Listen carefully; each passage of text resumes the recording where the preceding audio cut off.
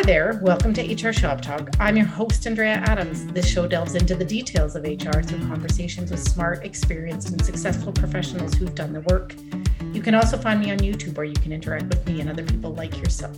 Today, in a first, I have two guests. The first is Kim Wilkinson, who I've hosted before, and the second is Pascal Theriault. Did I say that accurately enough? Yep. Okay, Yep, good. you got it. All right. Hi, Kim and Pascal. Hi. Hi there. So we're going to start by a quick introduction, but I typically introduce my guests today. I'm not going to. I'm going to let you guys take 45 seconds each, be timing it, to introduce yourself and your approach to recruitment. And I think here we'll start with Pascal, and we're going to switch back and forth as we answer questions of who gets to present their point of view first. All right, Pascal, your introduction. So my name is Pascal Theriault. I'm a recruiter, of course, I guess featuring on today's topic. And I'm just about to start a new role with a startup called Hi Hello in the tech or software as a service industry. I think at a high level, my approach when it comes to recruitment is just to be very candidate centric and provide a really sort of responsive and kind of high touch experience throughout the interviewing and recruitment process. And with that comes kind of providing good detailed feedback on a personalized basis, considering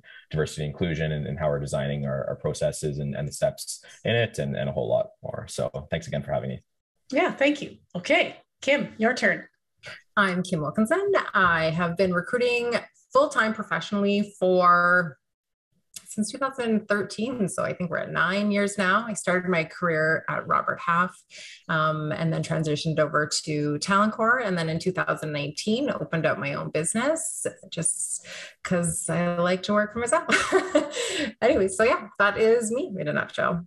All right, so we're going to start off with my first question here, and it's around philosophy on finding the best candidate. I've talked about at one time or another about posting, and I've talked about sourcing. What is your approach? What do you prefer? Kim, go. I am a headhunter through and through. And I think that is certainly the agency side of me. I've never been in corporate recruitment, and I know that things are a little bit obviously different on that side, but where I believe that I'm bringing value to my clients and something different and justifying, the cost of my service essentially is that I am going out and headhunting candidates who are not actively applying to job postings. All right. And Pascal, what do you think? Headhunting or posting? Can I say both? You can. And tell us why. Yeah, of course. I think a bit of both is required on the corporate side anyways. Definitely understand where Kim is coming from on the agency side. And I would agree with that from an external perspective. But I think from the in-house corporate side, typically both approaches are used. So we do typically post our jobs publicly or through our career site and a variety of different job boards online. But we're typically not relying solely on kind of those inbound applications either. There might be occasional roles here or there that are more junior in nature or kind of your kind of run-of-the-mill client-facing roles that are very common in the tech industry where we wouldn't conduct proactive sourcing. So next topic here in our discussion is interviews. And I have seen and heard and participated in so many different interview styles. Which one is your favorite? And explain yourself, like why. Pascal, you get to start this one. Yeah, it's a great question. I think there's definitely a lot of debate about this topic. I mean, the way that I like to structure my interviews is sort of a combination of different styles. I think I like to have sort of a guide to begin with that has some sort of mix of behavioral questions, situational questions, more casual kind of getting to know you type questions as well. So I think the important thing to me anyways is following a similar structure or similar sort of guide for the same candidates that might be interviewing for the same role or the same opportunity, just so that we're able to provide that kind of equal or level playing field to candidates in the same sort of interview experience as well. And again, assessing candidates on the same sorts of items. but I am definitely a fan of behavioral interviewing in general. I think still today, behavioral interviewing is probably one of the more common approaches. It's sort of founded in behavioral psychology. And the idea behind it is that past behaviors under a certain circumstance are generally a good predictor of future behavior. I've done some reading into the psychology behind it, and I do think it's founded in science. I always like to think that interviewing and recruiting in general is sort of a blend of science and art, if you will. So I think I like to approach my interviews in a similar way. Right. Okay, Kim. So I think that it depends on the role, honestly. I think there are some roles where behavioral questions are more important, and other roles that are more tactical or routine, or, maybe more technical in nature, where situational is going to be more important. So I think, you always want to evaluate before you go in, which is going to be the best approach. Not that I don't like behavioral questions. I just do find that they're maybe misused sometimes. And I often think that people, mostly hiring managers, I think when they're utilizing them, don't really understand the results or what they're looking for in that question. So they ask it for the sake of, tell me about a time, but do they know what they're listening for? And so I think before you just start asking questions, understanding what criteria is a successful answer for you, and not just asking to ask, because I think that can create a confusing interviewing experience, and it can create a confusing hiring experience. If you are getting information that you don't know how to properly digest, then you're not going to make the best decision at the end of it. So I think just being prepared and going with whatever fits that skill set properly. And I am the same as Pascal that way, where I think every candidate should be asked the same questions, because then we're giving the candidates all the same experience and the opportunity to share all the same information. So now we're going to move on to reference checks. What do you think about reference checks? I've definitely heard some controversy over this, that some people say they're, invaluable. Like my dad, for example, thinks they're invaluable. And I've heard other people that I've interviewed on the channel think they're, virtually pointless. So Kim, what do you think about reference checks? Yeah, I'm going to go with pointless on that. I can count on my hand the amount of times I've gotten a gnarly reference. And I mean, I have, and that could be a topic for another show because they are pure comedy. But candidates aren't dumb, right? I mean, they're going to give a reference that they know is going to be favorable to them. And so, I think it's a bit antiquated, that whole process. Okay. And Pascal? I'm aligned with Kim on this one as well. I completely agree. I think to Kim's point, most candidates will, I guess, think in advance about who's going to give them a positive or glowing review, and kind of provide those names or contact information on a silver platter for their new employer. So I would agree with the statement that it's more of an antiquated or kind of traditional element of the recruitment process. I have a different opinion. So here I'm going to get involved in the debate. And it's not that I disagree with you. Yes, of course, your candidates are going to provide someone who's going to give a glowing reference. But the information that I can get out of a reference check is more about how to work with them, with the person once they start. And so that feedback is valuable, or has been valuable to clients in the past. So less about yay or nay and more about the sort of forward-looking part. Yeah. And I think there could be value in, I wouldn't call it a reference check then, and asking, your new hire, say, I would love to touch base with your manager and see how I can best support you, and not have it contingent on hire. Okay. I just think sometimes too, because you're not giving the hiring manager that you're working for, because that's not smart. So, you look at someone who's been at their job maybe for 6 or 7 years, has great progressive experience, and is now applying for a job that's relative to their skill set today. Do we really want to trust the opinion of the person they worked for 7 years ago in a completely different environment? And it doesn't even make sense to who the person is in front of you. And if you, I think, I'm trying to think what Pascal said that really resonated with me, where it's like, listening to a third party. It's like, if you're relying on someone else to tell you whether or not you should hire this person, that's a great opportunity to look at your internal hiring and where you can beef up and train your recruiters so that they feel more confident in their decision-making, or your hiring managers, whoever it may be. Yeah, Pascal, you're going to respond here, but I also want to follow up on something you said, and it was how you check as a recruiter, and without reference checks, how do you check the integrity and honesty of a potential candidate? How do you do that? Great question. I think there are certain sort of, even going back to the topic of behavioral questions, there are certain behavioral questions out there that can sort of give you insight into someone's level of integrity. I think, to me, integrity also reflects things like respect, honesty, self-awareness, accountability.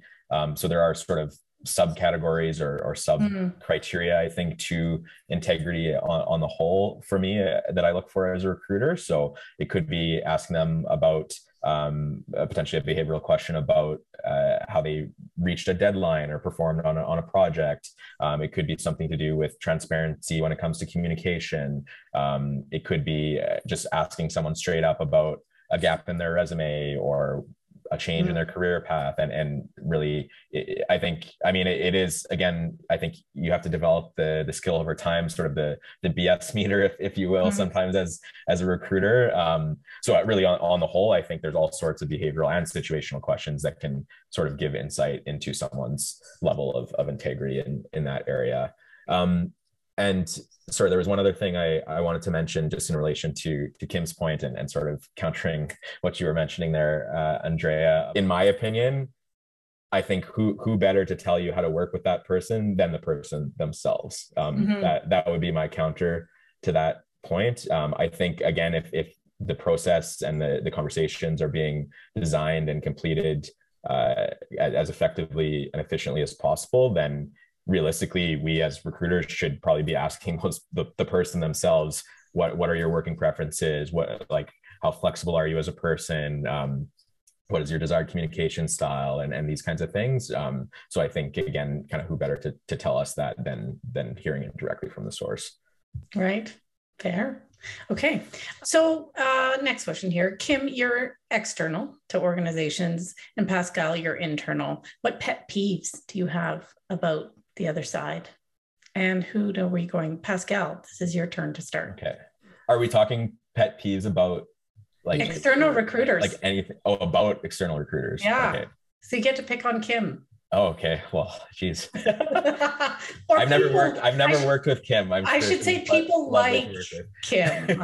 Yeah. No, Kim is awesome. I think for me, there are, don't get me wrong, even though I'm on the corporate side, there are lots of amazing agency side recruiters out there. I think the thing that sort of frustrates me is that sometimes you could argue that there might be sort of a low barrier to entry to starting a recruitment firm. What I mean by that is sometimes you might get people without a ton of prior recruitment experience. I think having kind of that variety, even for Kim, for example, she was mentioning she worked for a couple of different organizations and agencies prior to going off on her own. So I think that's great because she was probably exposed to different processes, different ways of doing things, all sorts of different clients in both of those businesses as well, which of course would help to inform her processes and how she does things today in her organization. And the other piece, I think as well, the agencies that I love working with are the ones that really take the time up front to invest in the relationship and the partnership and really are asking lots of thoughtful questions of the client or of the corporate side, for example, in my case, and understanding our business, our product offering, our core values, what are some of the key characteristics that we look for across the board in our candidates, what is the working environment like, what is the leader like, so that they're able to then go out and find the candidates that are most closely aligned to that. And I think sort of coming or following up to that usually leads to a lesser volume of candidates presented, but a much higher quality. So that's what I like. And then obviously conversely to that, I don't really like the agencies that come in guns a-blazing and they ask you 2 questions and send over the job posting and we'll go and find you the perfect person. And then again, if they didn't take the time to ask all those questions and truly understand the organization and culture and job and scenario up front, then really the way that they're doing that is just by throwing candidates at you and learning slowly, little by little, from feedback from each candidate. I think sometimes wearing the relationship thin with the corporate client as well. So yeah, that would be sort of a couple of my gripes about the agency side. All right. That was pretty good. We've run out of time now. lay it on me, Kim, your turn. Go. Here's my gripe. No, so I think that for me, it's definitely being seen as an adversary. I've actually had a client tell me that I was a necessary evil, and that just sets a bad tone. I almost get the feeling sometimes, and this is certainly not true of everyone. I work with some great clients, but where I almost feel that they feel I'm threatening their position and their job by the fact that they've had to reach out for me, where I really look at myself as a compliment to their job. And I think, anyone who's good at what they do knows when to bring in extra help. And that is a show of that. With our approach, and although I know some corporate internal recruitment, although I don't think it's really well done, do some active sourcing, they just simply do not have the time. There's a lot more of an administrative burden on a corporate recruiter than an agency recruiter. And so I just simply have more time to do that. I also have access to different candidates. Candidates are sometimes scared to talk to corporate recruiters. And so I think there's definitely some value there. So I would say that was probably, one of my biggest pet peeves. And then also is when they don't give me that opportunity to talk to a hiring manager, learn about the business, where they're literally just, here's a job posting, send us some candidates. I'm like, I don't want to work like that. I don't want to throw spaghetti at the wall. I actually have clients that I won't work with because it is like that. And that's not the way I like to do recruitment. So I would say those are my gripes. There they are. All right. That was a remarkable amount of alignment there. Okay. It was.